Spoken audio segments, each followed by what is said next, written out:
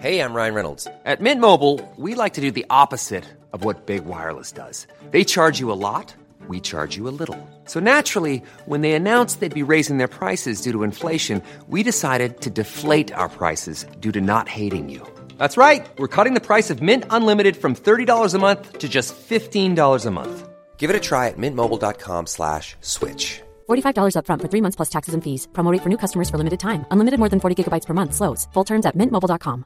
Want to get a chiseled look in the jawline? Sculpt and shape your jawline with added volume from Juvederm Volux XC. Juvederm Volux XC is an injectable gel specifically designed to be robust enough to improve moderate to severe loss of jawline definition. And it is the first and only hyaluronic acid filler approved for the jawline. Add volume to your jawline for a chiseled look with Juvederm Volux XC. For important safety information and to find a licensed specialist, visit juvederm.com. That's JUVEDERM.com. Not for people with severe allergic reactions, allergies to lidocaine, or the proteins used in Juvederm. Common side effects include injection site redness, swelling, pain, tenderness, firmness, lumps, bumps, bruising, discoloration, or itching. There's a risk of unintentional injection into a blood vessel, which can cause vision abnormalities, blindness, stroke, temporary scabs, or scarring. Talk to a licensed specialist to find out if it's right for you. Visit Juvederm.com. That's JUVEDERM.com.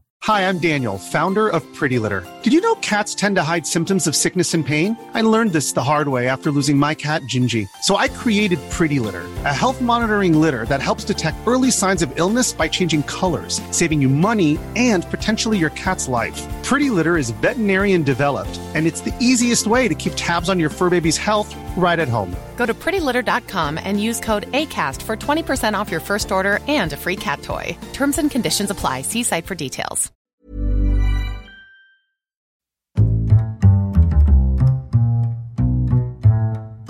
What is going on, everybody? My name is Conor Lawler. Welcome to a very special Lazarus Pit episode of the Heroes for Hire podcast.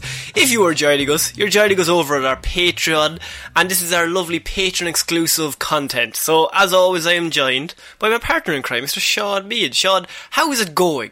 I'm good. I've been trying to think if there's a way to get, Patreon exclusive content and Lazarus Pit to wrap all that up in a neat little package that's easy to market, easy to chat about. But there's no way to do it, so I moved on. No, Conor, I did have one idea. Okay. So what we have here is that we have the Lazarus Pit exclusive for Patreons. So I think we call it Le Pep. Really trying to break into that French market. For those that don't know, that translates literally to the pep. To anybody who doesn't know, that translates directly to die, Bart, die. It's Bart, D. I was hoping we could call it it's hip, it's now, it's wow and how. But what can you do? That is a reference to the movie we are doing today, and that is we went into the hat, as always, and we pick out one film. All of you lovely patrons all recommend movies, and through text or direct message or on the Patreon, we have a Pelp post every month that people can comment if they're needed. And I was very worried this month, because last month we had a good movie, and karma tells me that there's very few good movies and there's a whole host of bad movies, and I say this with love, but you're all feckin' devils. You know what I mean? You all want to make our lives actively worse, at least one day a month. So, we had a good month last month, and I knew going into the hat, I thought, it's going to be a bad one. And Roisin had recommended Batman 66, so I was thinking, hopefully not that. And then Sean Jamieson, one of the other patrons, Sphere for a Head himself, decided that he would recommend Catwoman, which put me off immediately. I thought, these two are in it. I never in my wildest dreams considered an old recommendation would also still be in the hat, and that is Spider-Man 3, Sean. Sam Raimi's Spider-Man 3. Yeah, now this is interesting. This is the first direct sequel we've ever done on the Lazarus Pit, because we, of course, did Spider-Man 2 February of last month, or was it March of last month? It was a year ago now, before, the whole world went on fire. Yeah, we did it in person, I believe, didn't we? We did do it in person, yes. And funny story, actually, one time that's the only episode I have downloaded onto my phone directly. I must have just clicked the button on the Patreon and I downloaded that episode. and I was out for a run a few weeks ago, and I was mid-run, and my phone was on shuffle, and I accidentally didn't click into the music playlist, and so it came on. I'm on like the 3rd kilometre of a 5k run, and then all I hear is some fucking idiot, "Hi guys, what's going on?" And I'm like, shut him off. The last thing you want to hear while sweating and looking like a pig is yourself talking. Yourself rattling on about comic book movie shit. So Sean, this is Spider-Man 3. I want you to give me your initial thoughts before we get into it. What were your thoughts on Spider-Man? Also, we should say Sean is a bit sick today. So I'm a sick boy. But he was up all last night throwing up. So he's bravely going onto the new frontier to do this review of a movie that we both love. Exactly. Look, all I can say is I'm really glad I watched the movie before I was sick. Because if I had to be sick and watch this movie, I don't think I'd be a very happy man. That's the common denominator. I was fine before I watched it, and now I want to die. But the preface to this, my experience with Spider-Man 3 beforehand is I saw an ad for it on the TV. Yeah. And I just said to my dad, "Hey, Dad, can we go watch this?" And he just looked and said, "All right." And then, like, an hour later, we were in the cinema. And he thought, I should have got another kid. I've done wrong on this one. Oh, no, he chose poorly. Maybe I'll find someone to leave him with at the cinema. But I didn't know how long of a movie this was as a kid. Because this came out in 2007, so I was 10 or 11. But it's like, it's nearly 3 hours long. It's it's definitely 2.5 anyway. And the thing about that is, like, this was one of the highest budgets of a movie ever shot, ever, in the history of cinema. They've spent nearly $300 million on this thing. This is 2007. $350 million. That's ridiculous money. Now, they made back $900 million, so they made their money back, because, of course, Spider-Man 2 was a great film. And they were coming hot off the heels of that. So they're coming into 3 thinking, this is it. We're going to absolutely nail this. And because the MCU didn't exist, this came out in a world without the MCU. Imagine it. But Nolan's Batman Begins had been released in 2005. So I feel like superhero, the genre itself, was changing slightly as opposed to like when these movies started coming out. Yeah, I feel like this is just in that window where like superheroes are becoming mainstream. Like where my dad would look at Spider-Man and say, "Yeah, let's go see it." And it is 139-minute shot. So, but what's interesting here is that, as I said, it came out in 2007 and it was hot off the back of Spider-Man 2. So Sam Raimi, he wants to do it again because he nailed it. But there's a whole host of production issues going on behind the scenes that lead this movie to put it kindly, or maybe slightly bluntly, it's just a bit convoluted. And by a bit, I mean so convoluted. It's messy. It's a very messy movie. It doesn't know what storyline it's in half the time. Yeah, it's so complicated as a film. Not because... I think a lot of people could look at this and just go, oh, it's shit. And... you know what? I slightly agree, but I think what's more frustrating is there's a good movie in this movie. Like, I think Catwoman, if we're just going to take an example, like that's in the hat, we're probably going to have to do that at some stage, but Catwoman is just outright shit. Whereas, I think there's scenes in this film where I think, oh, that's a good scene, or, oh, that's cool. I can see, mostly anything involving Sandman, I'm like, that's a cool Spider-Man scene. But and that's... Sorry. I was going to say it, but then what follows is 15 minutes of the worst stuff. And so it's more frustrating because you're like, I know there's good things in this, but it's all wrapped up in an envelope of shit. Yeah, it's like you're the teacher talking to the slacker kid in class, and it's like, I know you're well able for this, but you just aren't doing it. Yeah. Exactly. So what I will say is preface this, I watched this with my girlfriend, who had never seen any of these films, and this is actually funny. My girlfriend doesn't care about comic books anyway, right? Couldn't give less of a shit. So all of this you're still coming to terms with. Still coming to terms. What can you do? I'm slowly integrating Spider-Verse and all this stuff in, but we just gotten Tom Holland out of the way. And so she likes Tom Holland. She's a big fan of Tom Holland. And I was trying to explain, I need to watch Spider-Man 3 for the Patreon. Do you want to join me? And she's like, yeah, okay, cool. I like Tom Holland. And I was like, wait, no, this is not Tom Holland. Let me stop you right there. No, this is confusing, but this is the first of the 3. And I spent like 10 minutes explaining this, and she was just looking at me like, fucking hell, why did this get so complicated? Why does anyone like this? Yeah. And so I was like, right. So we sat down to watch this. So I have some quotes from her throughout this film that she's watching this blind, having not seen 1 and 2, and she's coming in on 3. And what I will say is, she despises Tobey Maguire. Halfway through, she just looked at me and was like, why is he Spider-Man? It is a very good question that she raises there. So Sean, I think we need to get into this plot, because there's a whole host of stuff. We'll get through it as we talk about each scene. But we start off with the long ass intro, Sean. It's highlights of past films. It's like 4 minutes long, and it's kind of just like what happened last time kind of situation. Yeah, which might have been good for someone who had never seen the previous 2 movies. Exactly. But it is something that we've kind of left behind nowadays. Like, there's no real recap in between, for example, the MCU movies or the DCEU movies. They don't just play clips from the previous film through the credits anymore, which I think is a good thing, because it is a slog. It is a slug. It helped in this one specific bit where I was like, oh yeah, that's Willem Dafoe, he was bad, he died, James Franco's mad at Tobey Maguire.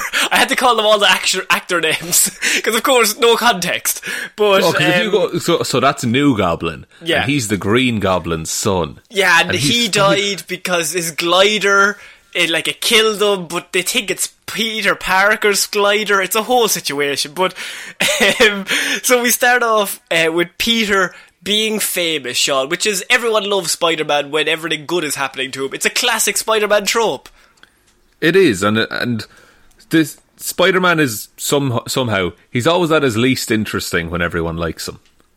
Yes, and that's always when they rewrite him in the comic book. So we join this movie when he's famous, and everyone's like, wow, what a man. One of the newspaper just says, what a man. Which is just like, okay, good stuff. He saves another baby from a burning building. Like, he's an absolute hero amongst this city. Yeah, and all of the crime in New York is happening at once, is the way it goes. But, I mean, I like this.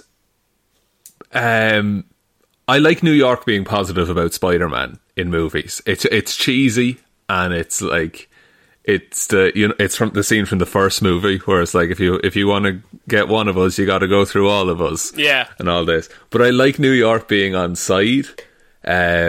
But Tobey Maguire just seems arrogant about it. Yeah. Like, I think this very first scene is the perfect encapsulation of what's wrong with this film, that it's a good concept, but just, it's the wrong people doing all of this stuff. Like, Tobey Maguire, I never once think, oh man, I'm so happy for him. Just, he's doing so well. I'm just like, oh, whingy face Maguire. What is he, 47 or 30?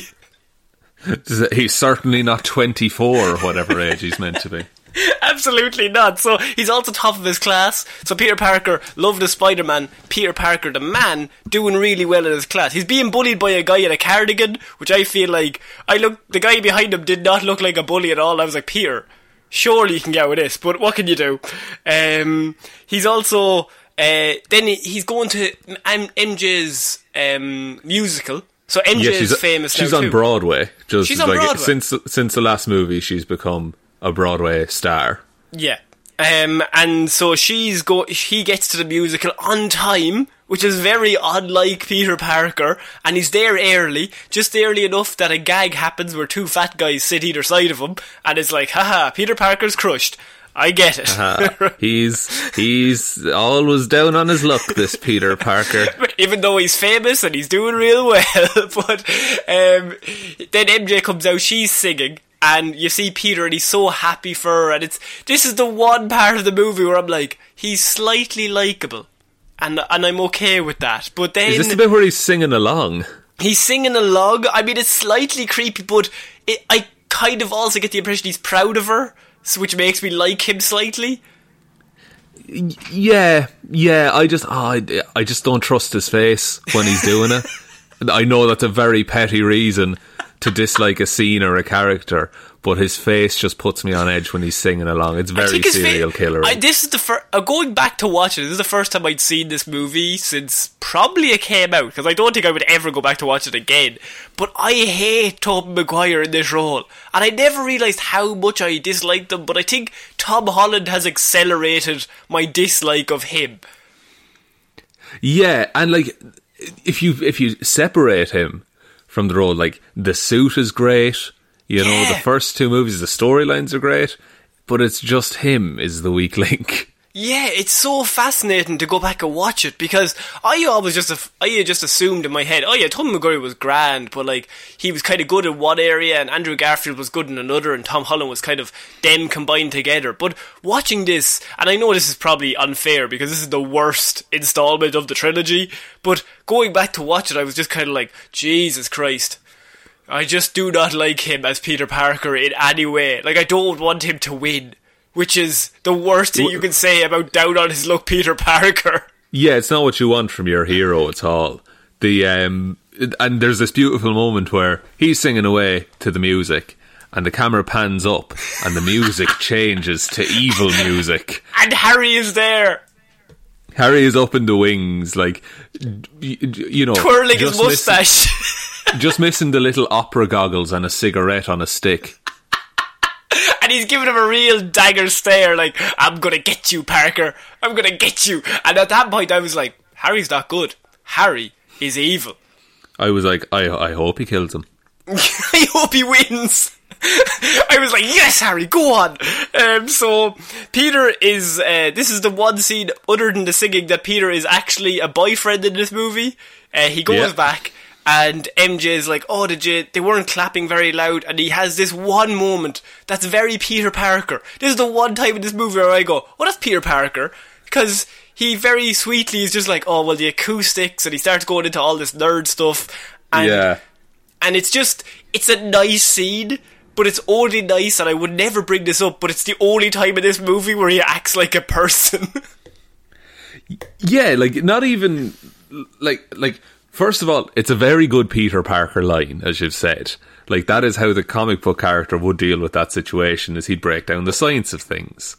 But also, that is how humans reassure each other. Whereas, later on, we'll get to it, he's in the restaurant, and MJ is like, look, here's all my problems, like, I'm pouring my heart out, and he's just like, well, when I'm Spider-Man... That's honest to God, this man's not a human in this film. Like, he's so just above looking at what's actually happening. He's in his own fucking world. Like, through this whole thing. He's in a bubble.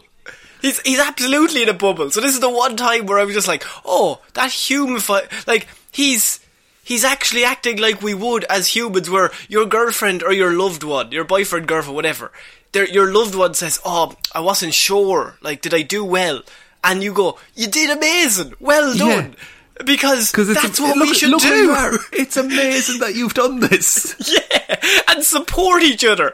But he never does it again, so that's why I'm bringing it up. But then they have a sweet moment where they're on a spider web in the middle of a park, which surely is suspicious, because somebody will say, Jesus, I think that guy is Spider-Man. Nah, the giant Central Park spiders did that, Connor. Of course. And you played Fallout, correct? Of course, yes. But they're lying on the spider web and they're having some moments. And MJ says, "Tell me you love me," to him. Which, at this point, I was like, oh, MJ, you're not doing too well either. I think the two of them are just the worst. They don't have very good chemistry together. No. I think they were in a relationship at some point. I don't know whether they were during this one. Yeah, Tobey Maguire and Kirsten Dunst, they were, I think it was number one though. I don't think they were in a relationship at this point. Right, but they still have no chemistry anyway. As humans. It's just two people expositing romance at each other. To the point where like, there's a point later on in the film where MJ has to pretend she doesn't love Peter, and that's the most believable bit to me. Actually, I think that's the best scene that she has in this film. I think it's really well acted by Kirsten Dunst, but I think she's actually saying truth, not as MJ, but as the actress. That's it, and that's why it's believable. Is because these are real feelings, people, and they're on the web, the World Wide Web. It's 2007. They're on RuneScape. They're going. Any second now, we're going to get logged in here now. No, don't pick up the phone. Oh, fuck! And then a convenient meteor strikes. If it is not the perfect encapsulation of Sam Raimi, who's the director of this film, and we should say it now, he hates Venom. Now, he hates that he was forced to include Venom. Yeah, I don't know if he hates Venom, the character. I think he's probably quieting that down over the last few years. But what happened was, Sam Raimi wrote this movie for Sandman and for Harry to be the two villains, and I think that works. But what happened was, he went to the studio and the producers were like, we're seeing a lot of good stuff about Venom, and Venom's a big deal, so we want you to include Venom in this film.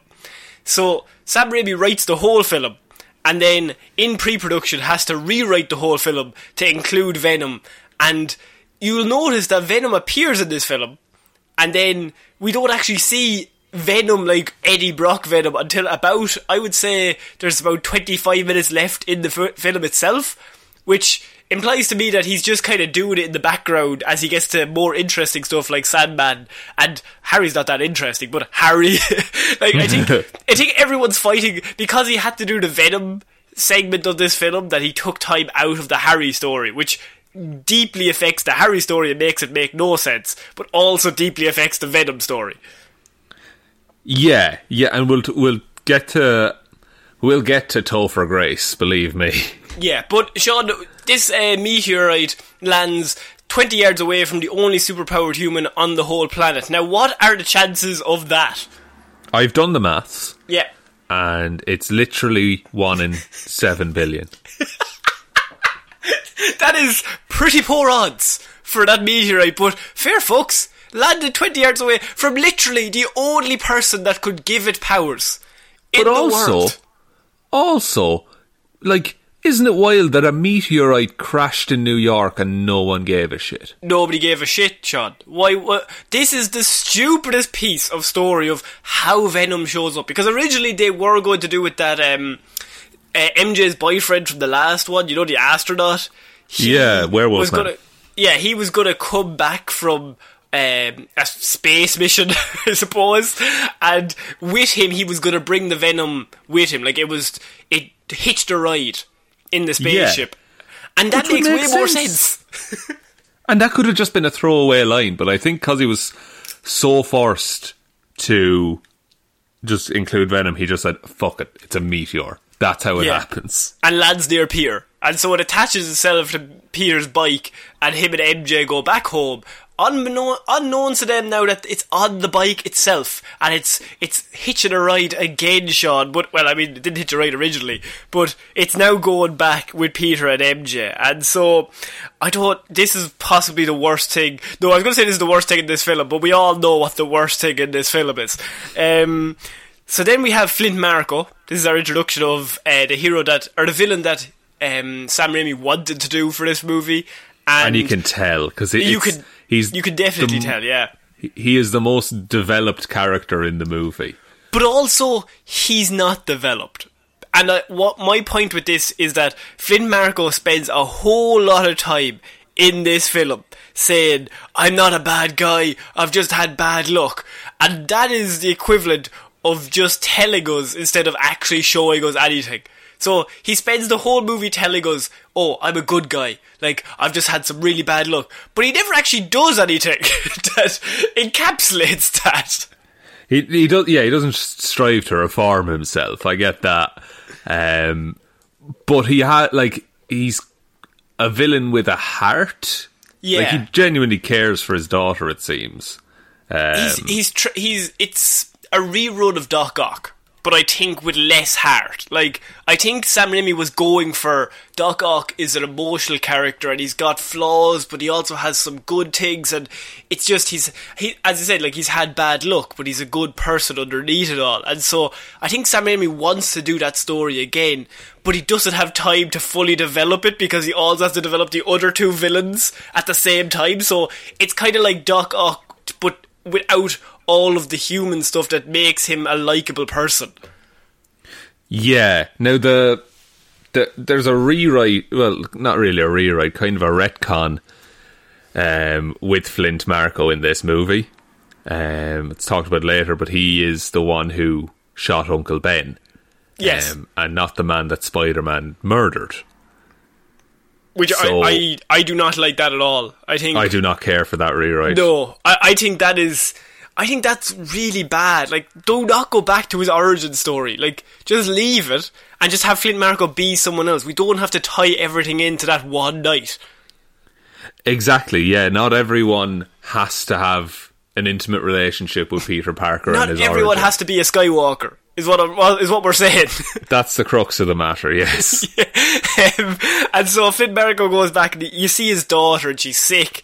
And he just says, I'm not a bad person, I just had bad luck. And then he's on the run again, so he's after breaking out of prison. And it's at this point that Peter Parker goes to Aunt May's house, which I've checked the clock in the background, Sean. It is 2 o'clock in the morning, and he's woken up this poor old lady to be like, here, I want to talk to you, but it's 2 o'clock in the morning, but you should be up, because I'm Spider-Man, and I'm pretty Spider-Man. Cool.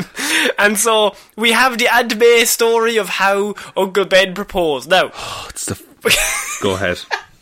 What I will say is Rosemary Harris, who plays Aunt May, is really good. She's excellent in the role, and she's possibly the most likeable person in all of these films. But I think the script does her no help in this scene. No, this is the dullest scene. Imagine being 11-year-old me watching a Spider-Man movie. Yeah, get to the swinging. Come on, any second now. Oh, they swam out to an island. Okay. And he said, close your eyes, May. And then he said, open your eyes, May. And then I opened my eyes. And then I thought it was the sun. It was so bright. It's just worthless because it doesn't colour my impression of Peter Parker and his ideals any differently in this movie. Like that story doesn't set up like, oh, everything he's doing because of love. No, like that doesn't play into it at all. It's just I guess they just wanted to give Rosemary Harris a monologue.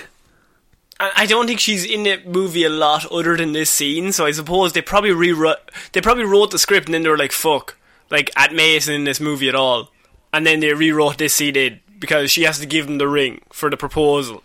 It doesn't even happen that like when he tries to propose he's like, close your eyes or open your eyes or anything like that happens, because I suppose the proposal never happens in the first place. But you'd think there would be some element of that.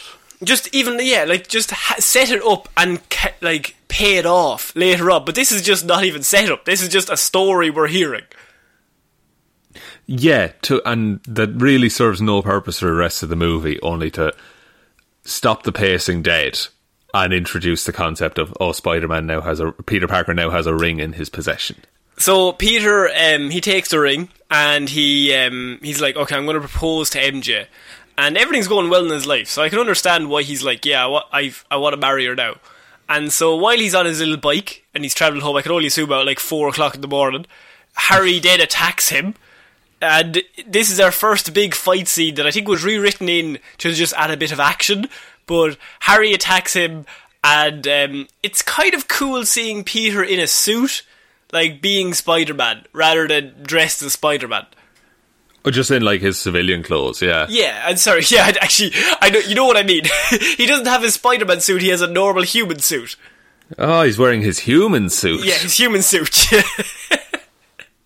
Yeah, no, this is like, so Harry's put himself through the Goblin Vapor Super Soldier formula, and he's geared himself up with a snowboard and a weird mask. and he's now hunting Peter. It's honestly, it's better than it has any right to be for like 2007 CGI with two characters I don't particularly care about. But as you said, I like Peter Parker being the one web swinging. I think there's the shot where the ring is like floating through the air, and he webs it. No, you don't like that shot. No, I like the shot. That ring would have hit the floor about. It's the way he goes for it, and then he's trying to, and then it gets cut off, and Harry takes him out again, and the ring is still in the air, and another 10 seconds pass, and then he swings back for the ring. That ring's on the ground, picked up by Spider somebody. Spider senses, man. There's no way that ring is still in the air. And then we have my favourite scene of the movie, where they're going through a narrow alleyway, and James Franco just fucking clocks his head on a pipe like 6 times. Full on, he's dead. Like, I watched this film, and that man does not have superpowers. He just has, like, super agility and super speed. He can still be hurt. He falls about 50 feet, smashing his head off every pole on the way down, and smashes into the concrete on the ground below. And then he just is like, Peter's like, oh, he's dead, and then he comes back alive. No, that man is a pancake. There's no way he's coming back. Because that was like maybe 30 miles an hour that he just went full force into a metal pipe. And then fell 50 feet. Then fell 50 feet into just a concrete alleyway. Oh man. And so of course he gets taken out, and Peter's like, okay, I gotta take him to the hospital. And I like the idea that Peter had a moment and was like, do I just let him die? I could just leave him to die. He wants to kill me, I'll fucking show Finish him. the job. I killed his dad, that was fine. He takes out a knife. No, he takes out a pillow and just like starts slowly covering him in the alleyway. So while this is happening, Harry gets taken off to the hospital after this gruesome attack. Somehow he's still going to survive. I'm going to spoil it for you. He doesn't die when he definitely should have died.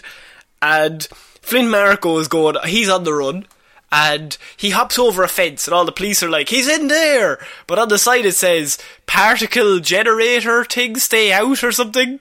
They're like testing some weird spinny machine on some sand. He falls into the sand, and he's like, oh no. But then just as that happens, the machine starts up. What are the chances?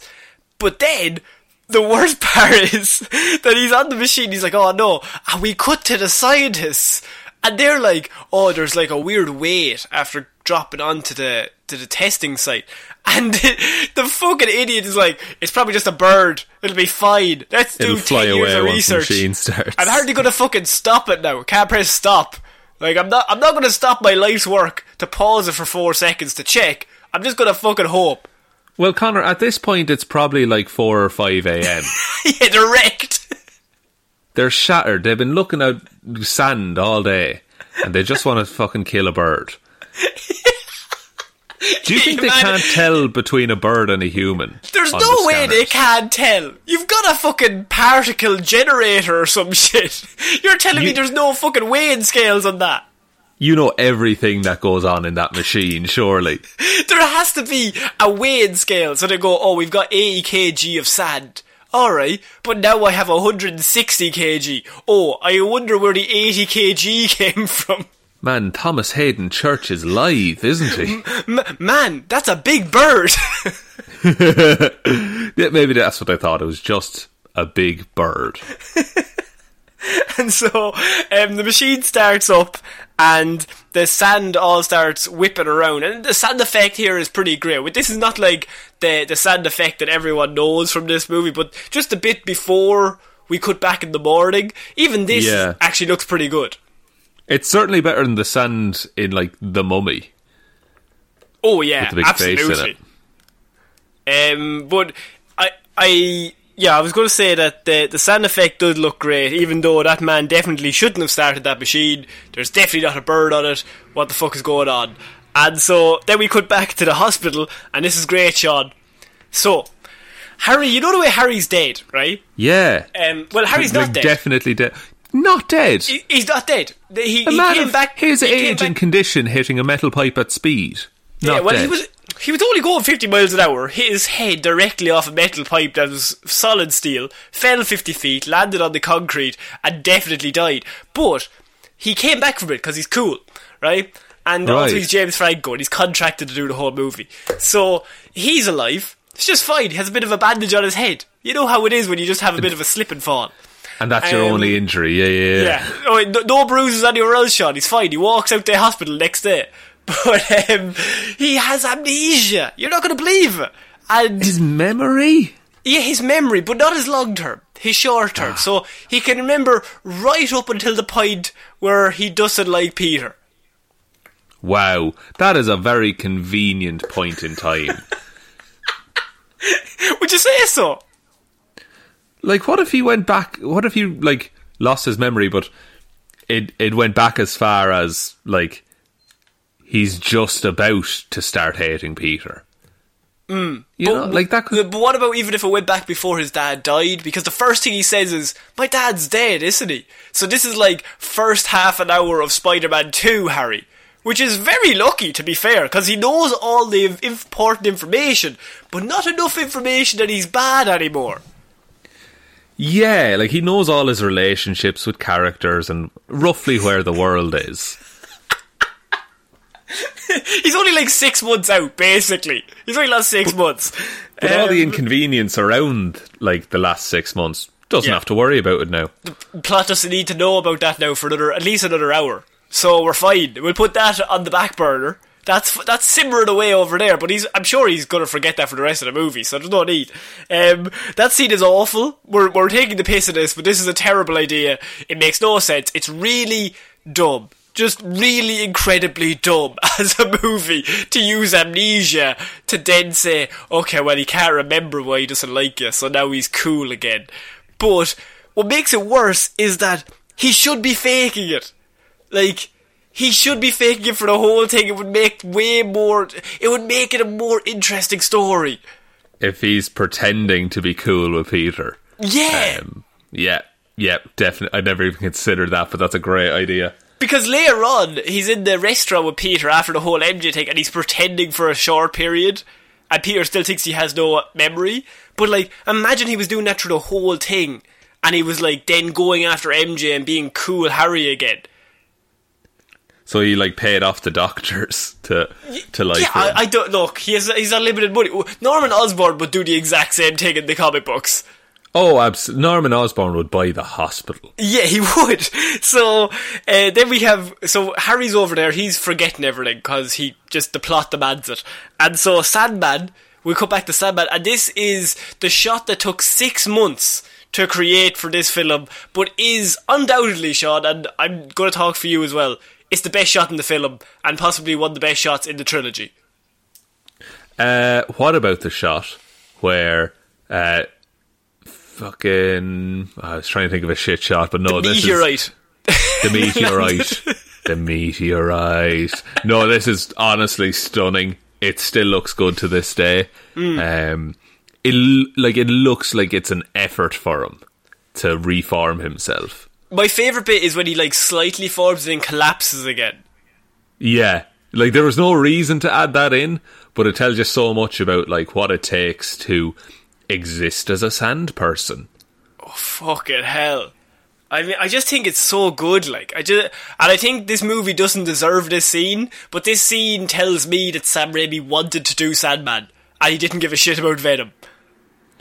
Yeah, I firmly believe, like, up until the last half hour, where it gets all so messy, I think you could, like, just cut together a nice little Sandman origin story for yourself. Just like a 10-minute thing of all of his best scenes. And so Sandman is being created on the far side, and Flint Marko still has his little locket, so it's like a really emotional scene. And you see, like, he reforms back into himself, but, like, he's made of sand now, which I just think that's probably the best scene in the film. And so we move swiftly from that, Sean, because there's so much drama going on between Peter and the triangle of, you know, Harry now has no memory. MJ, she turns up to the musical. They're like, we fired you. Did nobody tell you? We definitely would have told you in real life, but nobody told you. We would have called you about this, definitely. After the opening night. Do they get rid of actors after the opening night? I don't know. But that is it is harsh to not be told at all. I think it's harsh to get rid of someone after one night. Like, surely you've gone through 6 or 8 months of practice with them. And, like, you chose them. You go through 6 or 8 months of practice with them, and then after one night and bad reviews, you're like, nah, we're moving on to someone else who we've known for 24 hours. Yeah, like, you had that time in rehearsals to say, you know, change this, do this a bit different. But instead you just said, yeah, grand, we'll do it on the night. And then said, you fucked up, MJ. We'll do it live. We'll do it live. And then she did it live, and they were like, we don't like it. We're just going to get rid of you. So she gets fired. You did it too live. You did it too live. We wanted a little bit of pre-record. And so she leaves the theatre, and there's a weird scene where in the alleyway people start clapping. And for some reason she thinks it's for her, but they're all looking the opposite way, so it'd be a very strange applause, because Spider-Man is swinging past, I should say. Yeah. And she has a relationship with Spider-Man. Wonder, will that be impacted at all? I think she would. Obviously she's sad, but also it's like, oh cool, my boyfriend's getting, like, people like him. That's pretty good. Yeah, he'll never fuck this up. No, he won't. So, because there's a big Spider-Man day going on, they're going to give him the keys to the city. There's a whole parade thing happening. Yeah, so, first of all, Sean, a crane goes mad. So she goes to tell Peter that she got fired, they're talking, and then the police scanner pipes up, and there's like a crane gone mad or something is in the report, and he's like, I gotta go. Sorry, babes. What? You have problems? I don't need to listen to them, because I'm cool, and I'm Spider-Man. Does your problem rhyme with train gone shrad? No? Well, then you're no fucking use to me. So he jumps out the window, and this is our first introduction of Gwen Stacy, played by Bryce Dallas Howard. And she is, like, in the office, and it's a big action set piece where the crane takes out the skyscraper and everybody's fallen. And what I will say is that Peter saves her. Spider-Man turns up and he dives through the wreckage as she's falling, and he's like swinging from one piece of debris onto the other. I think that's really, really good Spider-Man stuff. Yeah, a lot of this set was practical as well. Like, they actually built a building that would fall apart. And I think that's what's most annoying, is that, you know, Sam Raimi, the action set pieces in this movie are really good, because I think Raimi, he's on his third one now. Like, he knows how it works, and they're all they're very professional, and they're working their way through it. So when a scene like this happens, Spider-Man looks perfectly like Spider-Man. The suit looks great, he's very heroic, and he's doing exactly what you would see in the comic books. It's just that we don't like the person playing him, or any of the plots surrounding this action set piece, but the set piece itself is really good. Yeah, like in a bottle, that is a perfect Spider-Man moment. We also have our introduction of Eddie Brock, Topher Grace. What do you think of him? I'm trying to think of the word for him. Like, slimy isn't the right word, but I feel maybe like sticky. Like, I just... Oh, sticky. Yeah, he's sticky.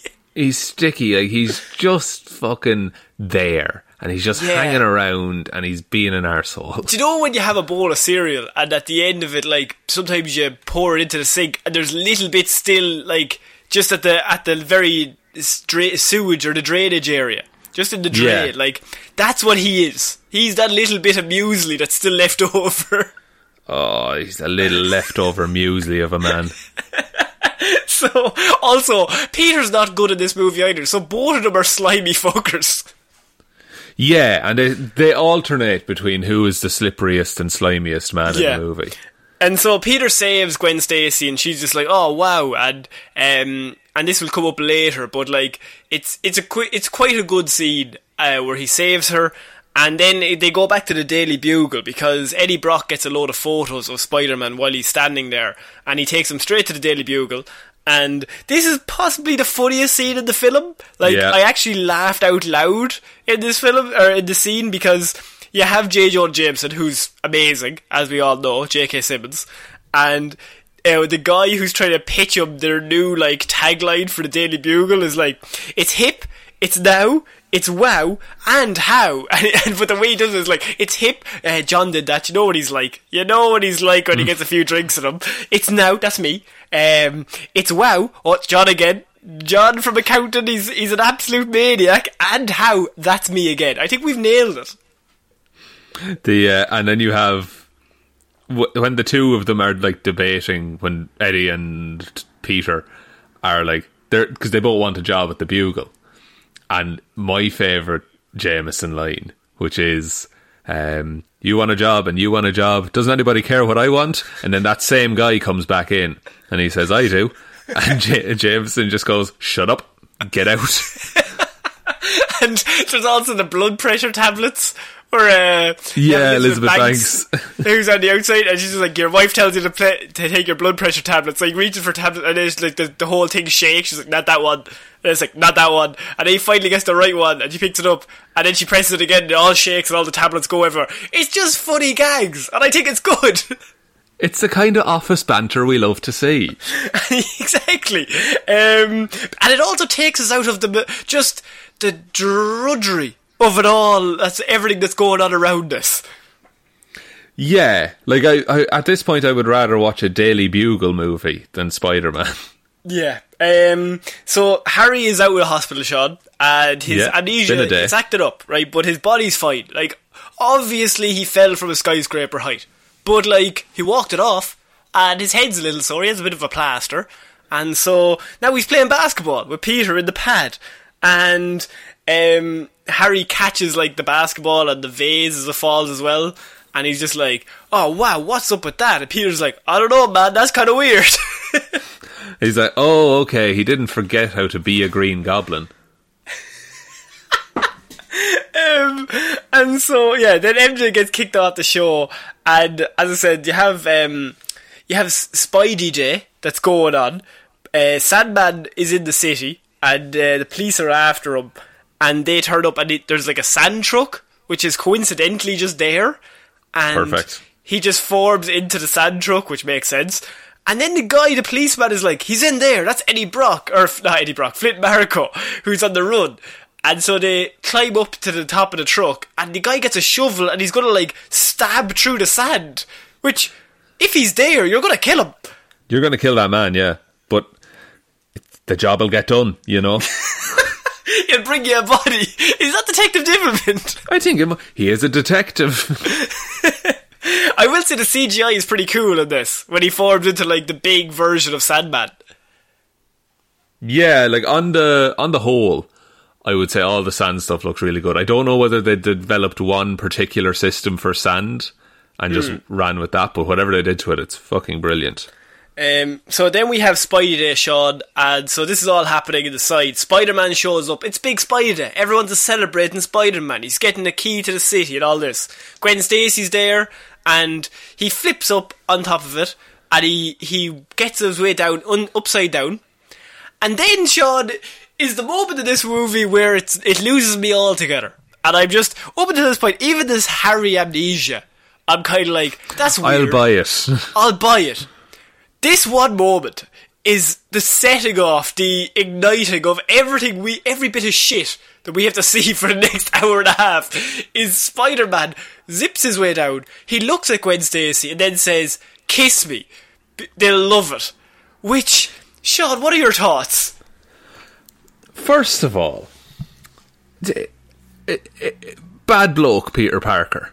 Bad dude right there. What a dickhead! He knows his girlfriend's in the crowd. Yeah. He knows there's going to be... this is going to be the most photographed thing in New York right there. If your girlfriend's in the crowd, the last thing you do is make out with somebody on the stage. In the exact same way as ye had your first kiss.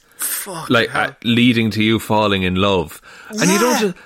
And I wager as well, you could figure out who someone is from half their face, couldn't you? I do, yeah. And also, what makes it worse is that I know Peter's a shitbag, right? And he's annoying and he's whingy and he's awful. Do you know who he is? Go on. He's a nice guy. Yeah, yeah. But I think up until this point, though, right, he's whingy and he's annoying. But I don't think he's bad to MJ. I think for the whole first half an hour or whatever, like, he's always like, oh, I hope you're having a good time. He's a bit self-centered, but he never does anything actively bad towards her. So, like, he'll talk about himself and he'll be like, oh, Spider-Man's so great, which I think is a bad character trait, but he never actively goes out of his way to hurt her or be a bad person towards her. And this is the moment where you're like, you're a bad person to MJ as well. Like, that is a shit thing to do. Yeah, and you can understand why she's bull-tick. Yeah, and then he intends to just go propose, like, the evening after this. He's so just blind. What the fuck? It doesn't make any sense. And he completely doesn't understand why she's angry. And we're meant to, like him, but through the whole scene, Spider-Man. Yeah, he's like, through the whole thing, he's just like, why is she so mad at me?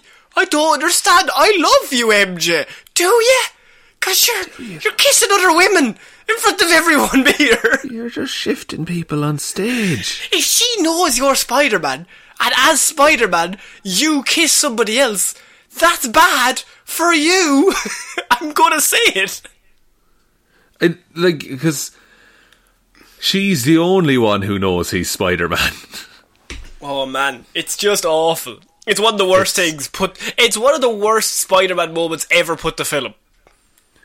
Yeah, it's weird how, like, there's some intersections of excellent and great Spider-Man moments in the same franchise.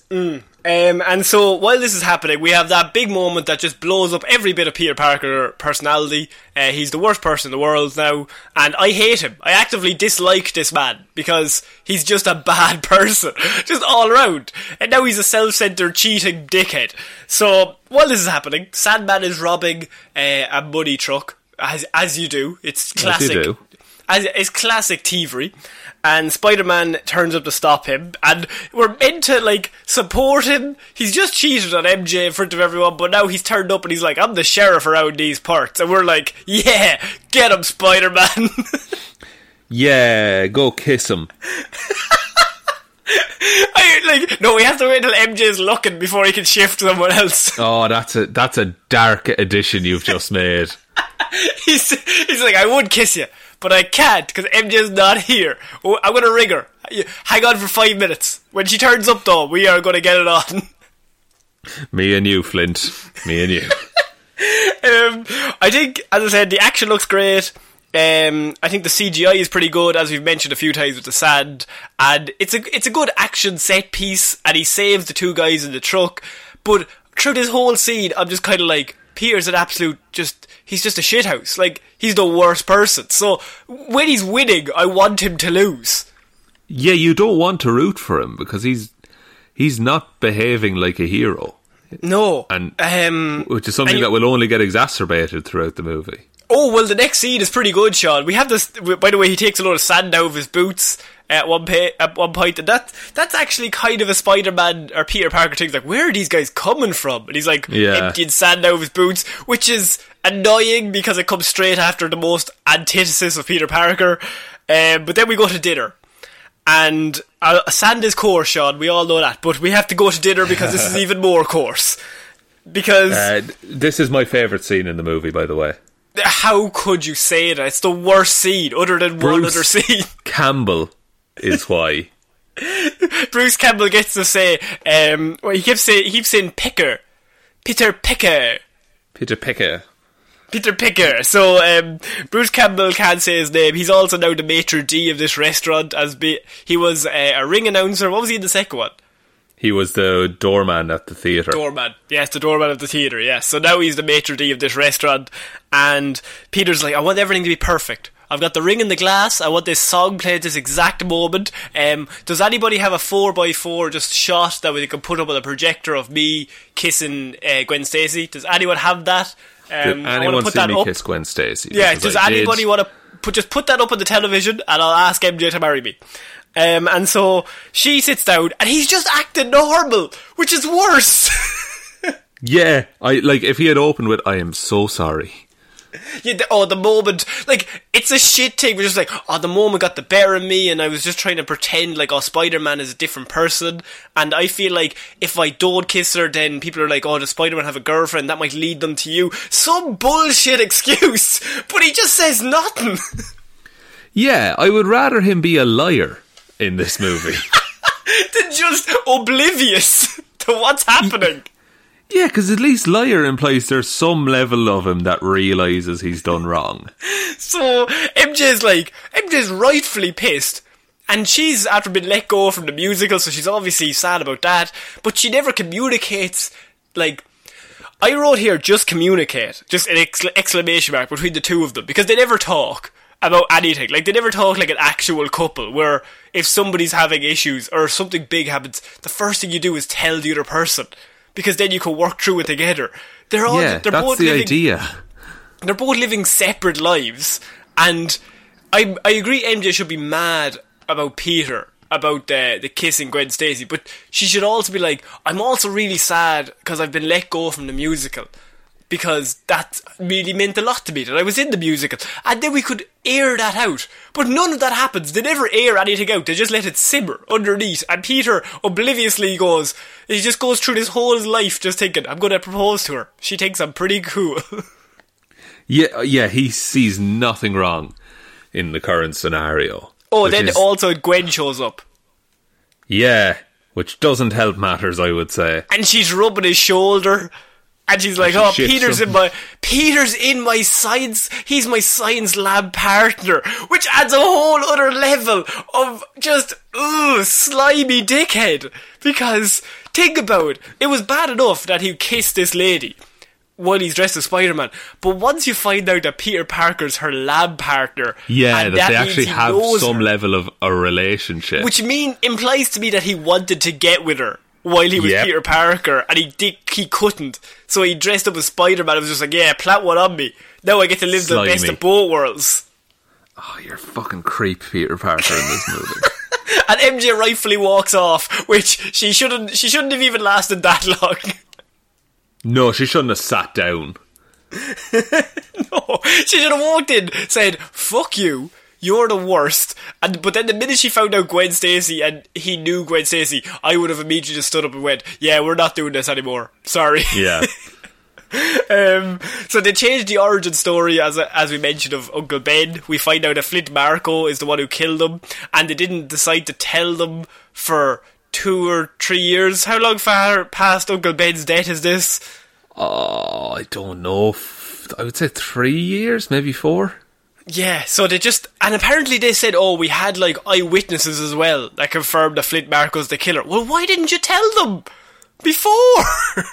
Yeah, surely that's information given to the families, like. It doesn't make any sense. So Peter's all sad because he's after finding out Flint Marko's the killer. And also MJ is mad at him for some reason. He can't understand why. So, like, he's just like, oh man, I really wish I could kiss MJ or Gwen. Just one of them. Just somewhere. Want to kiss. Just want to kiss somebody. And so he falls asleep and he's all sad. But Shaw, what's still in his apartment? Little Venom thing that was on his little bike a few days ago. The thing that hasn't been addressed in an hour. Yeah, but sure, it's fine. It turned up in a meteorite. We leave it away. Sure, that's what this film does. It brings up something and then leaves it away. So Harry's evil, amnesia. Thing falls in a meteorite, attaches to a bike, goes away, comes back a few days later when the plot needs it, Sean. So he's dressed as Spider-Man, waiting to hear of anything to do with Flint Marko, and the Venom crawls on top of him as he falls asleep and then attaches him itself, which is a pretty cool scene. And it's kind of horrifying, but it's good body horror. Kind of, yeah, it's very Sam Raimi. Stuff. Yeah, I feel Sam Raimi had fun is, with that bit of it. Yeah, and I think like Doc Ock, you seen in the last movie, like Sam Raimi's really good at that. Like just a bit of horror, but like it's not like outright horror, but it's just like creepy that like you see this thing crawling up. I like the way the symbiote moves, by the way. Oh yeah. It's really, really good. I mean, it's not good when it forms, but it's good now. So Peter has like the black suit, and he's just like, he wakes up at the side of the skyscraper. He's like, what the fuck? But he's like, I feel so powerful. Oh man, I feel so cool. So he goes to Doc Connors, and Doc Connors is like, this is a symbiote, like this is going to attach itself to a host and won't let go. Did you let Ava touch you? And Peter's like, no, not at all, man. No. You can trust me, I'm Peter Parker. I've never lied to anyone. Least of all those closest to me. And so he's all angry now, and it's accelerated anger. So he goes after Flint Marko, and he hears about Flint Marko being somewhere. So he turns up, and this is actually, I will say, this is a really great action set piece on the train with him and Flint Marko, or like in the two trains in the subway. My favourite shot of the whole. Probably the whole movie, maybe. No, actually, no, the Sandman scene is pretty great. But just as a Spider-Man shot, is you see him crawling along the roof, and then the train goes by, and the shadow gets filled, and so then he disappears, and Flint Marko turns around at that exact moment. And it's just like, it's really good at showing like, oh, this is a different Spider-Man. Like he's creepier and he's darker. Yeah, and he's like hunting nearly in this scene. Like he is actively looking for Flint Marko. What did you think of this train fight? I look, I like it. It is a more brutal Spider-Man. It's more brutal than you would expect for a family Spider-Man movie, which this is. I like it, but I wish it had more consequences later down the line. Because it just kind of, the way it worked, like, okay, first of all, the bit where Spider-Man erodes Sandman's head against the side of a train, that's pretty good. That's pretty neat. And then when he washes him down the drain, turning him into some kind of mud man, if you will. And then says, good riddance. Good riddance. It's not a good line. But imagine Batman in the Batman voice saying, good riddance. It doesn't, because he says to Aunt May that Spider-Man killed Flint Marko. But that's kind of the end of it. Like, they never really grapple with the fact that, suit or not, Peter Parker was willing to kill that man. Yeah. And it's never addressed. Don't need to. So don't need to touch on that at all. And so this is our first sight of emo Peter Parker. And he starts shouting at he fixes his hair in a mirror, so he's like, it's a bit more edgy, which doesn't make any sense. Fixes is a strong word, Connor. I mean, he just moves it like an inch to the left. It's the same hair. And so then after he says good riddance, because, I mean, he just assumes this Sandman is dead. He's never seen him before. He's met him once, and he hasn't seen him since, but he just assumes he's dead now. Can't reform. Everyone knows that. Yeah. And so... Can't dry out sand. Can't dry out sand. Everyone knows that. So he goes home and he still has a black suit on, and your man is like Ditkowitz, the guy who owns the... Oh, by the way, we should mention Thomas Hayden Church broke his hand in that fight. Oh, really?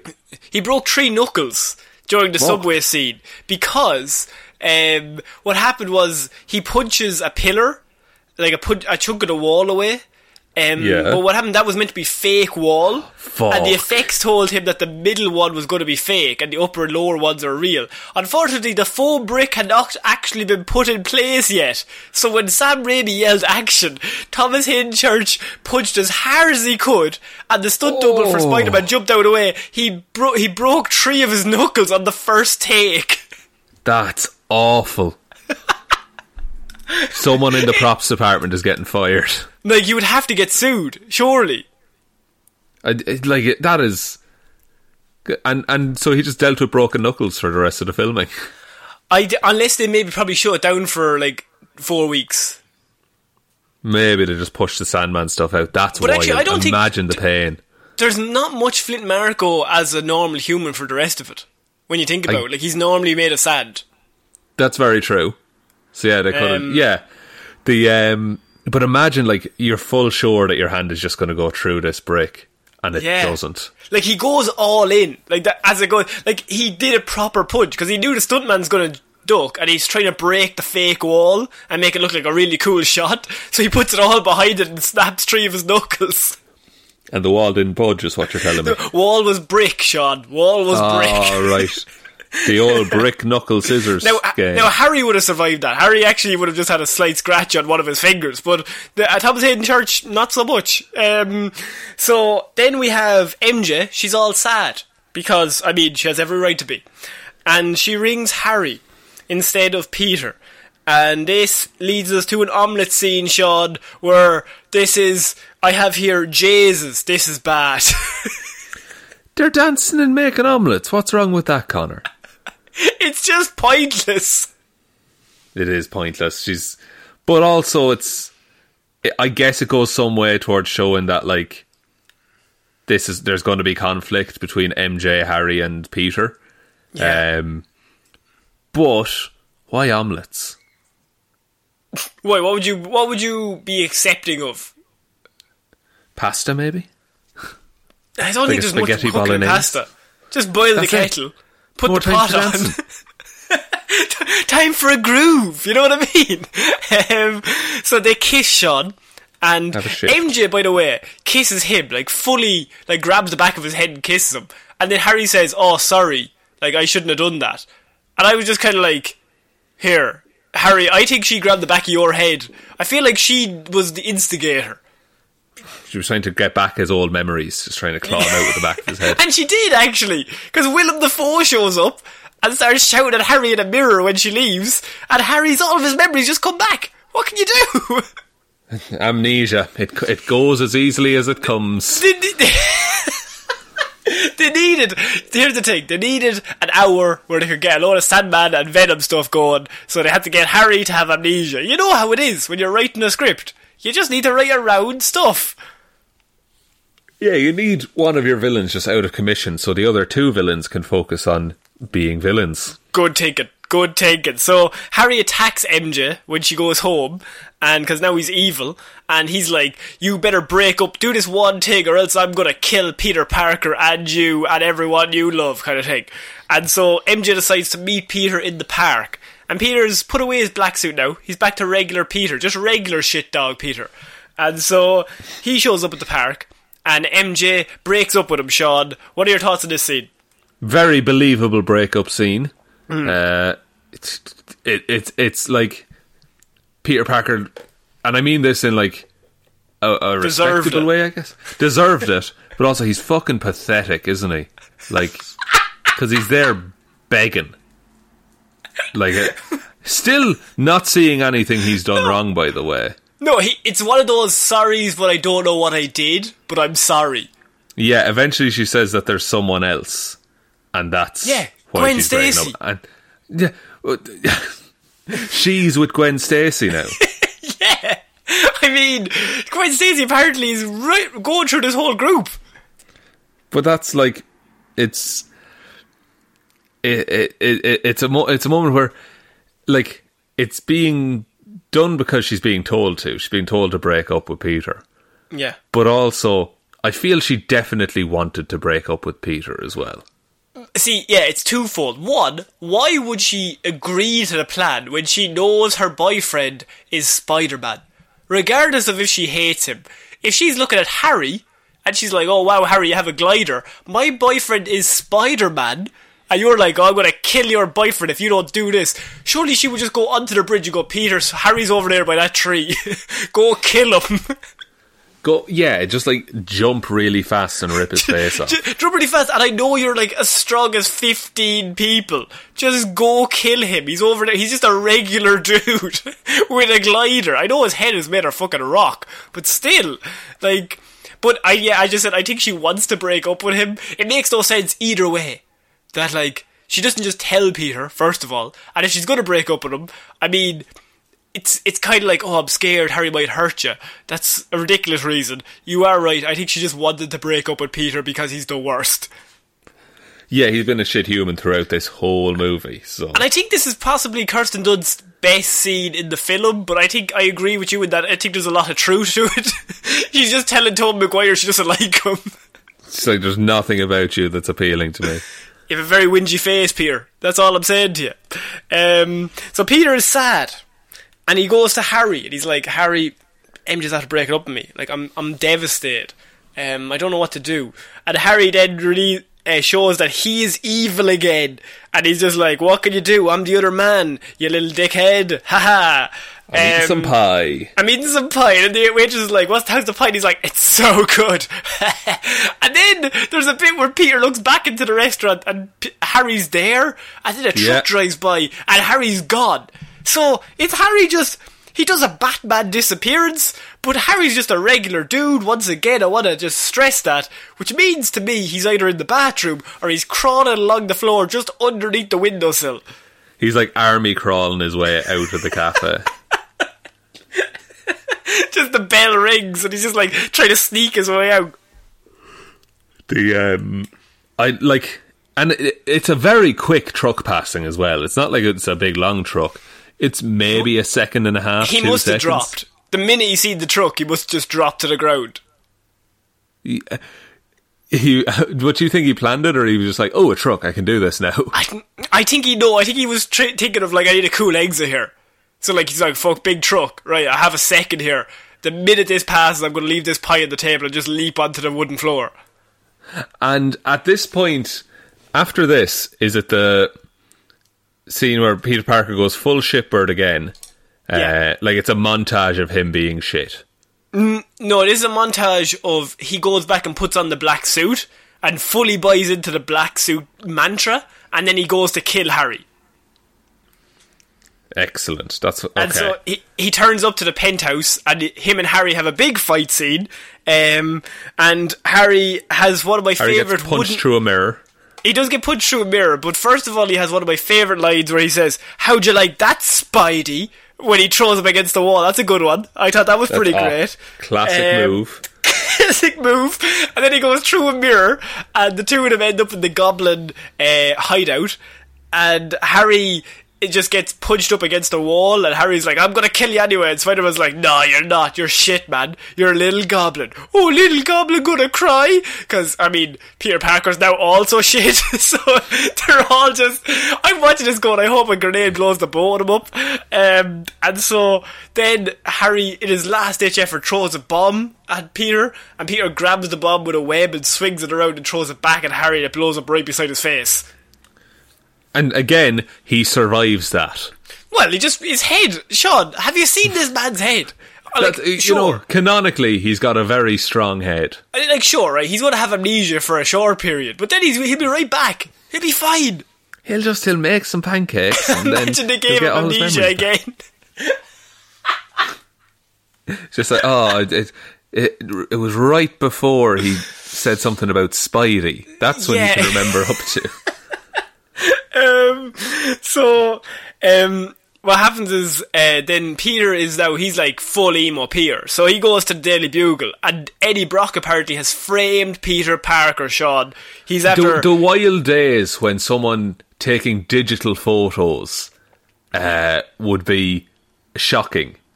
Because that's the thing, is like, Eddie Brock was saying, oh, Spider-Man's a criminal, here's my photographic evidence.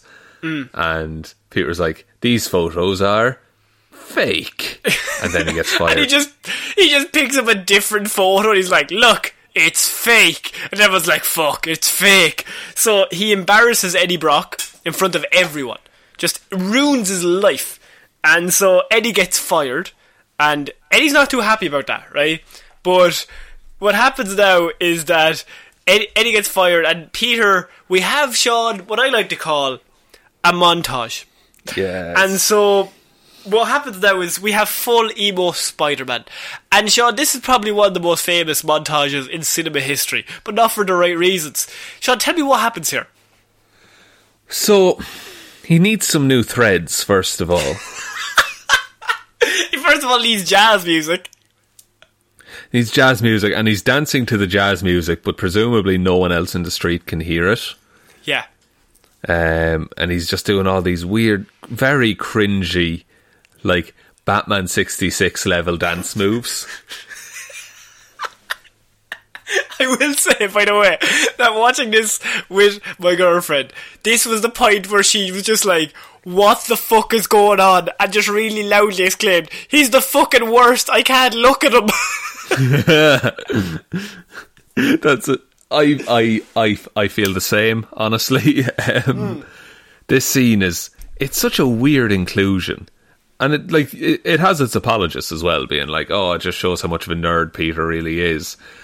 But it's still a really thunderously dumb scene. Yeah, like, it's meant to show, like, oh, this is what he thinks is cool.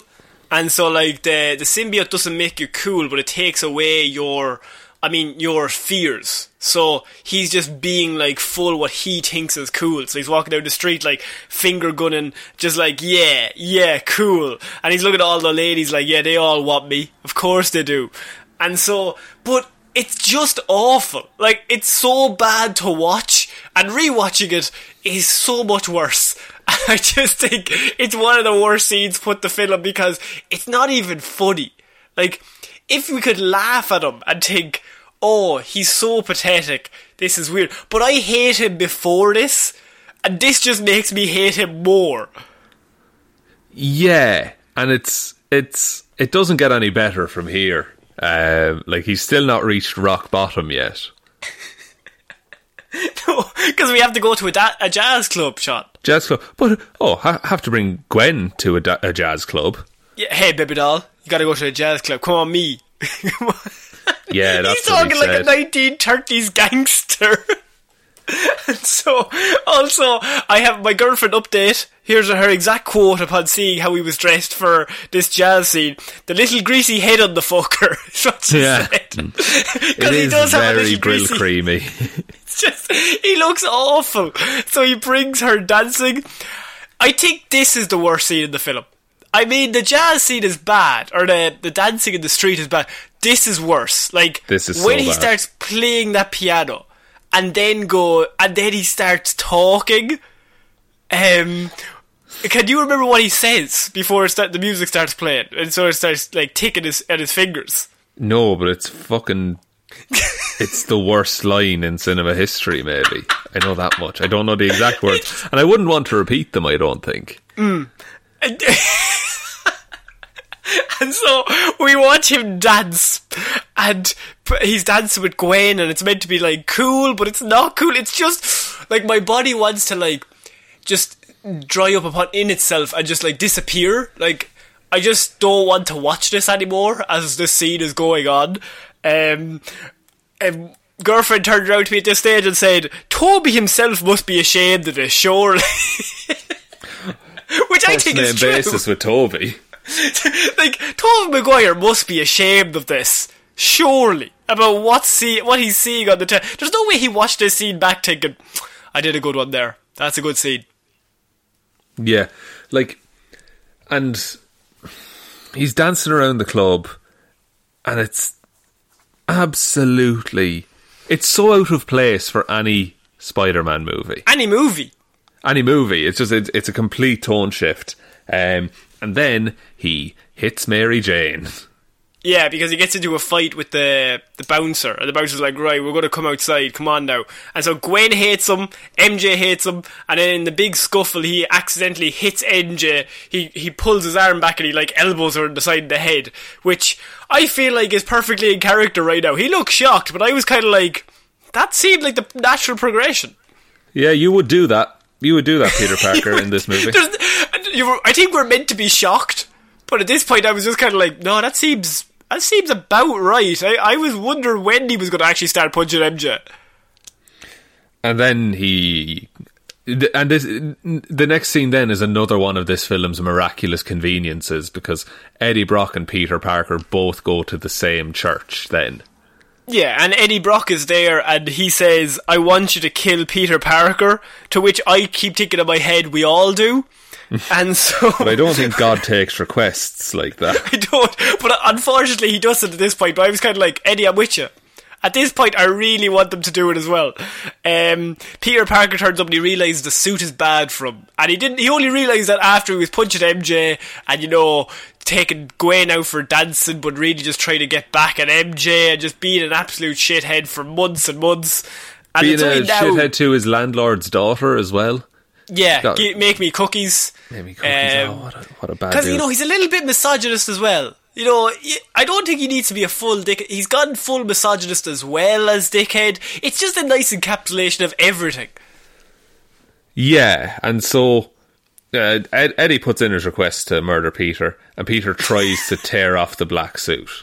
Which looks cool, because he can't get it off. Yeah, also, absolute body double for Tobey Maguire there, by the way. Oh, absolutely. I mean, every time he's in the suit, yes. But he tried to get the suit off using the bell, and then he finally does get it off, and it starts dripping down onto Eddie Brock, who he looks up like 70 stories and just goes, "That's Peter Parker," which there's no way, no matter how good glasses he has, and he's not wearing any, even if you have 20/20 vision, you cannot see that high into the air. Oh, he has 30/30.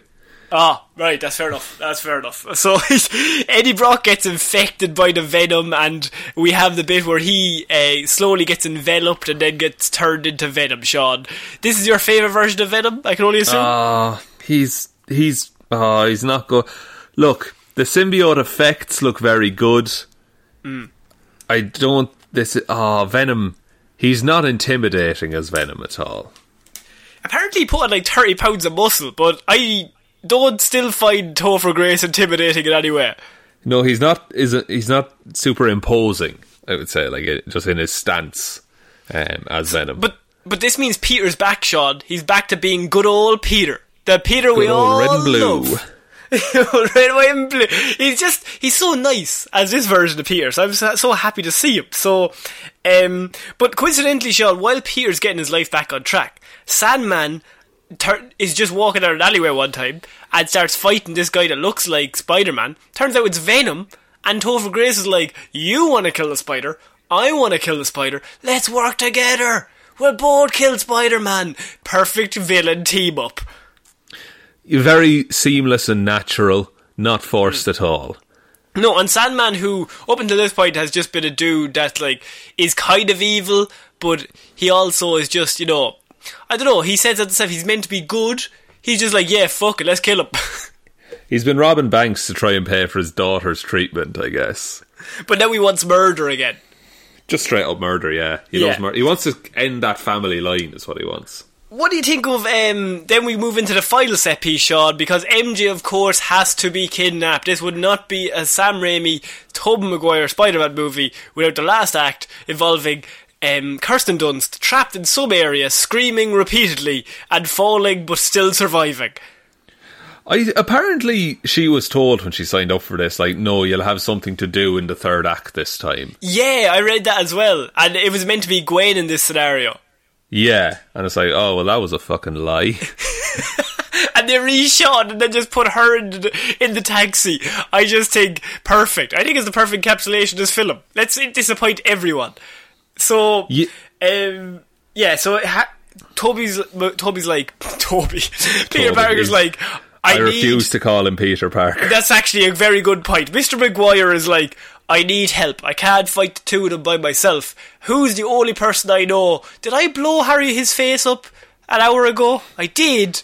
But at the same time, I had time for a jazz club routine, so I think he probably has forgiven me. The amnesia's probably set in now. He'll want to help. Fingers crossed for amnesia.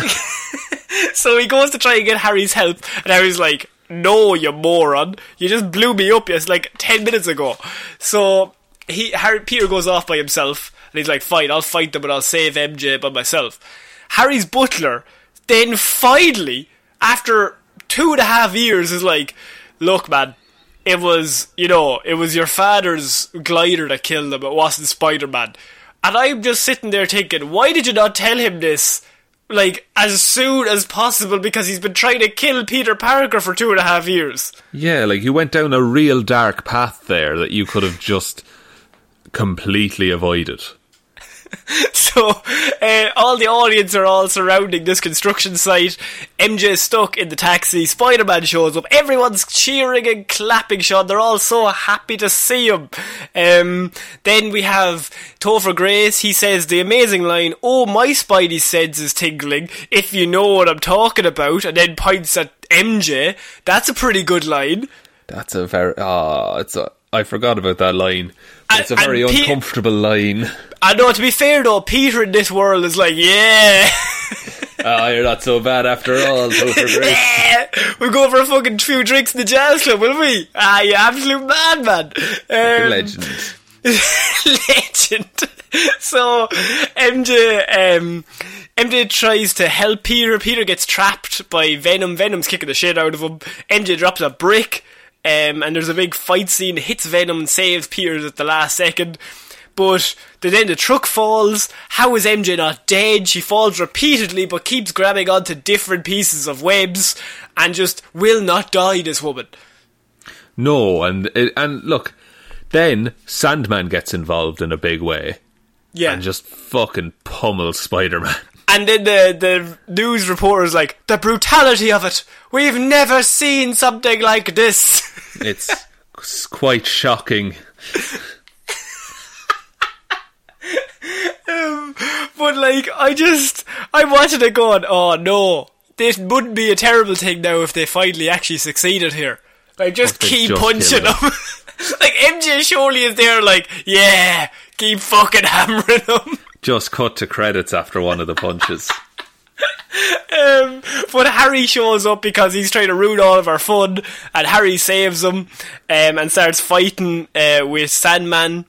Coincidentally, J. Jonah Jameson tries to take a camera off a young child, and she's like, I'll give you $100, and he finally gives her $100, and then she's like, film's extra, which, when did she have time to take out that film? I don't really get, because she was taking photos before he arrived. Unless she was just pretending to take photos. She was a plant, trying to set up J. Jonah Jameson. Long con. It's a long con. They save Peter, or they save MJ, I should say, and Harry says, Harry saves Peter, but after this, so Peter finally, they save MJ to get her out of the way, but then Peter's getting attacked by Venom, and he's just about to die, and the glider's coming in, and Harry dies in front of it. And he takes the glider and he's like, I made the ultimate sacrifice, aren't I cool again? And Peter's like, yeah. My spidey sense is tingling, if you know what I mean. And he's pointing at MJ too. So, yeah, you're dead. You're out of the picture. My time to shine. So Harry dies, Sean. Do you think this is a heroic death? It's kind of a worthless death. Why didn't he just, like, tackle Venom out of the way? Because that's not, like, emotionally resonant. You know what I mean? Yeah. Oh, resonance. That'll play into things. But I don't think there was a reason for him to die other than that Sam Raimi was finished with the character. Yeah, I think he was done. And so he saves him, and then Peter uses this time to use a load of sound, so a load of pipes fall down, and Peter traps Venom in the big surrounding and just starts hitting the metal pipes against each other. And the Venom, it's actually a pretty cool scene. It's actually a really good way to beat Venom, which annoys me. It's because it's in this movie, but it's a very Peter Parker solution in that he uses science. Yeah, he uses science, and that leads into earlier on when he was talking about sound. Talking to MJ. It's so good. It's the one scene that makes sense. And then the symbiote is able to survive without a host. Like, Eddie Brock is, like, kicked out of the symbiote. And symbiote's just like this fleshy mass of venom-y energy coming towards him. And then, big explosion, Connor. Big explosion. He uses Harry's bomb to blow up the Venom, and Eddie Brock at the last second dives in and takes the bomb with him. So Venom just gets exploded with Eddie Brock in it, but I think that would survive that, so I don't know what the story is. But he's meant to be amnesia. He now has amnesia, so now he remembers up until the point where he was angry at Peter Parker. Suspiciously good. But then we forget one more villain, Sean. We've solved two of them.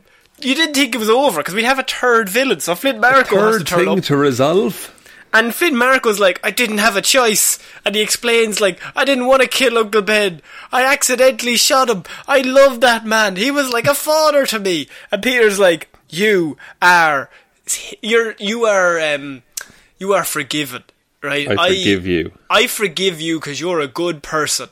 I mean, you've done nothing but beat the shit out of me and rob people and do real bad stuff, and you killed Uncle Ben, but at the same time, you seem pretty cool, so I'm gonna let you go. You only did all that stuff because you wanted to do it. And look, I always do things I want to do too. So together we're like the same. So Flint, lay one on me. They love it. Flint, come on. Is MJ looking? She has to be looking. Yeah, it doesn't make sense if her heart doesn't get broken at least 4 more times. So Peter forgives Flint, and I just keep thinking this thing is never ending, because then we have to go back down to Harry in the tree and have to have a moment where Harry's still alive and he's like, tell my father I love him. And then he dies and they watch the sunrise over New York. Yeah, it's real good. It's a really nice moment, and we end the movie with a funeral because, of course, and Harry chose to be the best of himself, is said in the narration, which I don't think is strictly true, because he was just good for a 20-minute span, and he was a bit of a shithead for about 4 years. Yeah, he was not the best version of himself for the latter half, like the latter bits of his life. No. Just like 5 minutes at the end there before he dove in front of some blades. He did one good thing, but he tried to kill you and MJ so many times. He took hostages, like. And MJ takes him back at the very end for some unknown reason, Sean. And that is how this film ends, with MJ like giving him a hug and they just have this moment of reconciliation, and it's all lovely. And I just keep thinking he doesn't deserve any happiness, and I'm really glad that man was sad for so long. Like, it's nothing. I get it was like an alien influence and a different suit and all that, but fundamentally Peter Parker still did all those things, and he never has to like address them. No, just move on.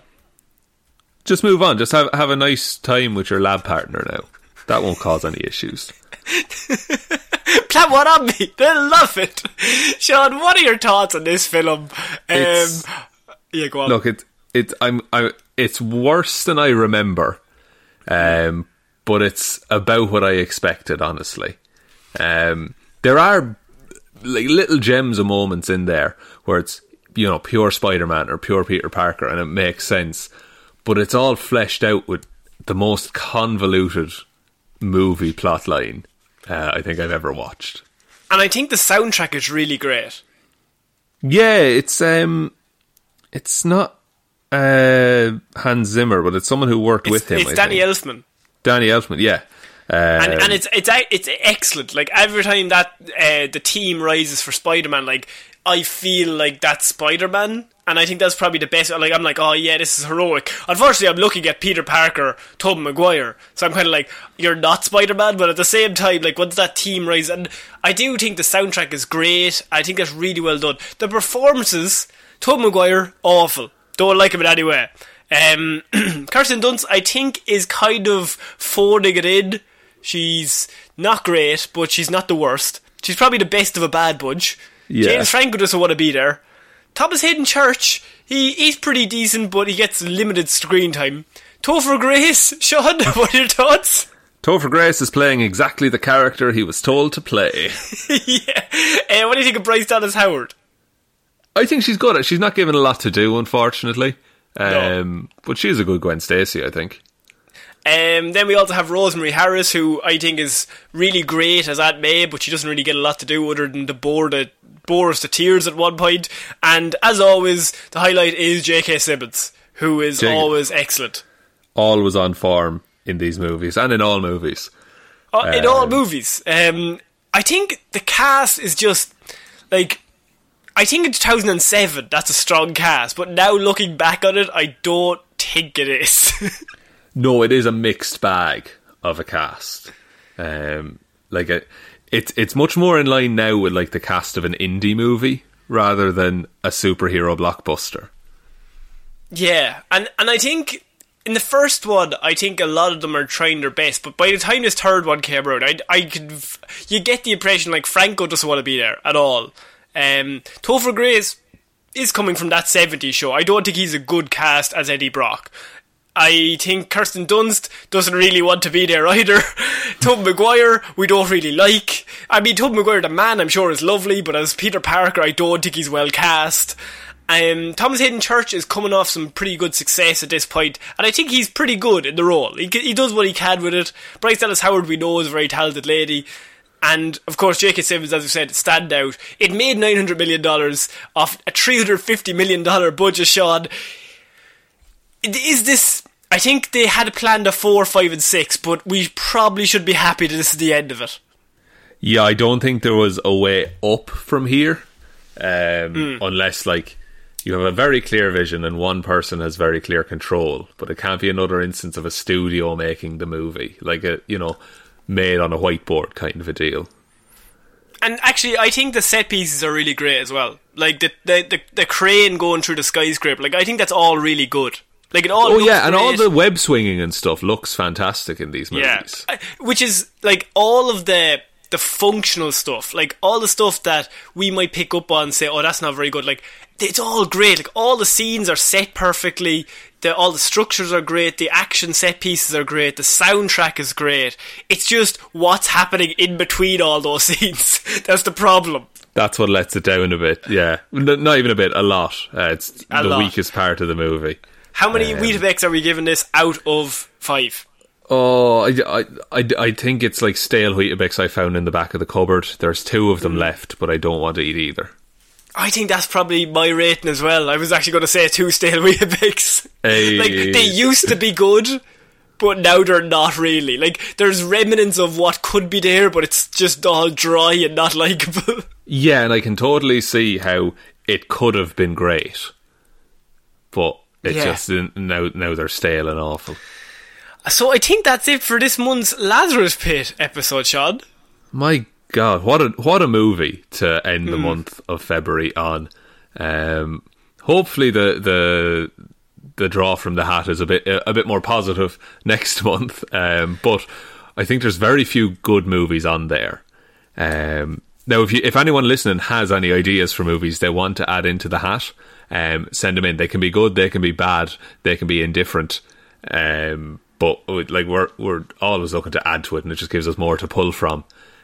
So if you have a favourite movie, they're generally comic booky related, but we've kind of just said, it's just nerdy movies is what we'll watch. And I do want to stress that the mugs actually for the very kind people who have moved up to the $15 or more a month, so there's Patreon exclusive mugs, they have been sent out by Patreon themselves, so you should be getting them at some stage. I don't know what the time is on the delivery of everything, but so we have the 3 tiers, so it's $2, $5 is you get all the Lazarus Pits and everything, and then you get your name in the description and name said on the show. There's a $15 which you'll get you get your own Patreon exclusive mug, Patreon exclusive shirt, and a Detective Divilment badge. So that is on the $15 tier. So the mugs have been sent out and the shirts will be sent off later on in March. So it's pretty cool that all those people, you will be getting the very first versions of those mugs. You cannot get them on the merch store. They are just strictly for the Patreon. Yeah, and again, thank you all, seriously, for supporting us. As we said at the start, it's been a year since Spider-Man 2 that we covered. And a lot has changed. You what? A lot has changed, Sean. A lot has changed. A lot has changed in that year. So just thank you everyone for sticking with us. Thank you to everyone who joined during that year. You really help motivate us, help keep us going during, let's be honest, 2020 was the Spider-Man 3 of years. It was. But yeah, no, we just want to say a massive shout out to everyone. We're not going to plug any of the Twitter or the Facebook. Anyone who's here kind of knows all that stuff. But yeah, I would say just tell one human being that if they want to get onto the Lazarus Pits, they can. That's kind of a thing. Absolutely, and change your names to whatever you want on Patreon. Yes. Because that's a fun game that I enjoy playing. Yeah, absolutely. So I think that's it for this month's Lazarus Pit, Sean. So I've been Conor Lawler. I have been Sean Meehan. And we'll see you next month, guys. Bye. Bye.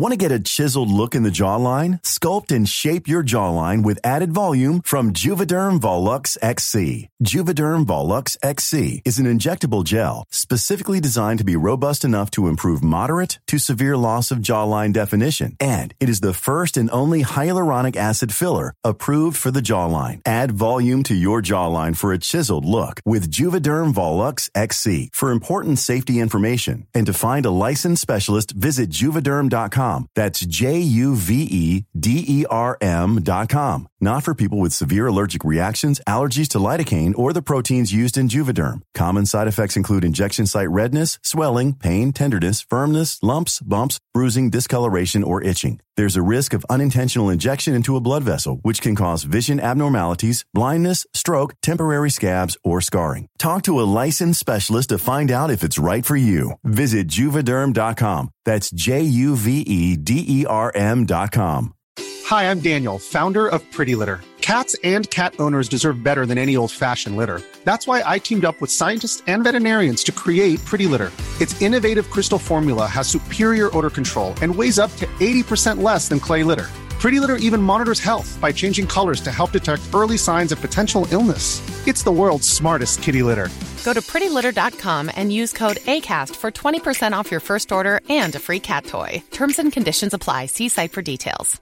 Hey, it's Paige DeSorbo from Giggly Squad. High quality fashion without the price tag. Say hello to Quince. I'm snagging high-end essentials like cozy cashmere sweaters, sleek leather jackets, fine jewelry, and so much more. With Quince being 50 to 80% less than similar brands. And they partner with factories that prioritize safe, ethical, and responsible manufacturing. I love that. Luxury quality within reach. Go to quince.com/style to get free shipping and 365-day returns on your next order. Quince.com/style.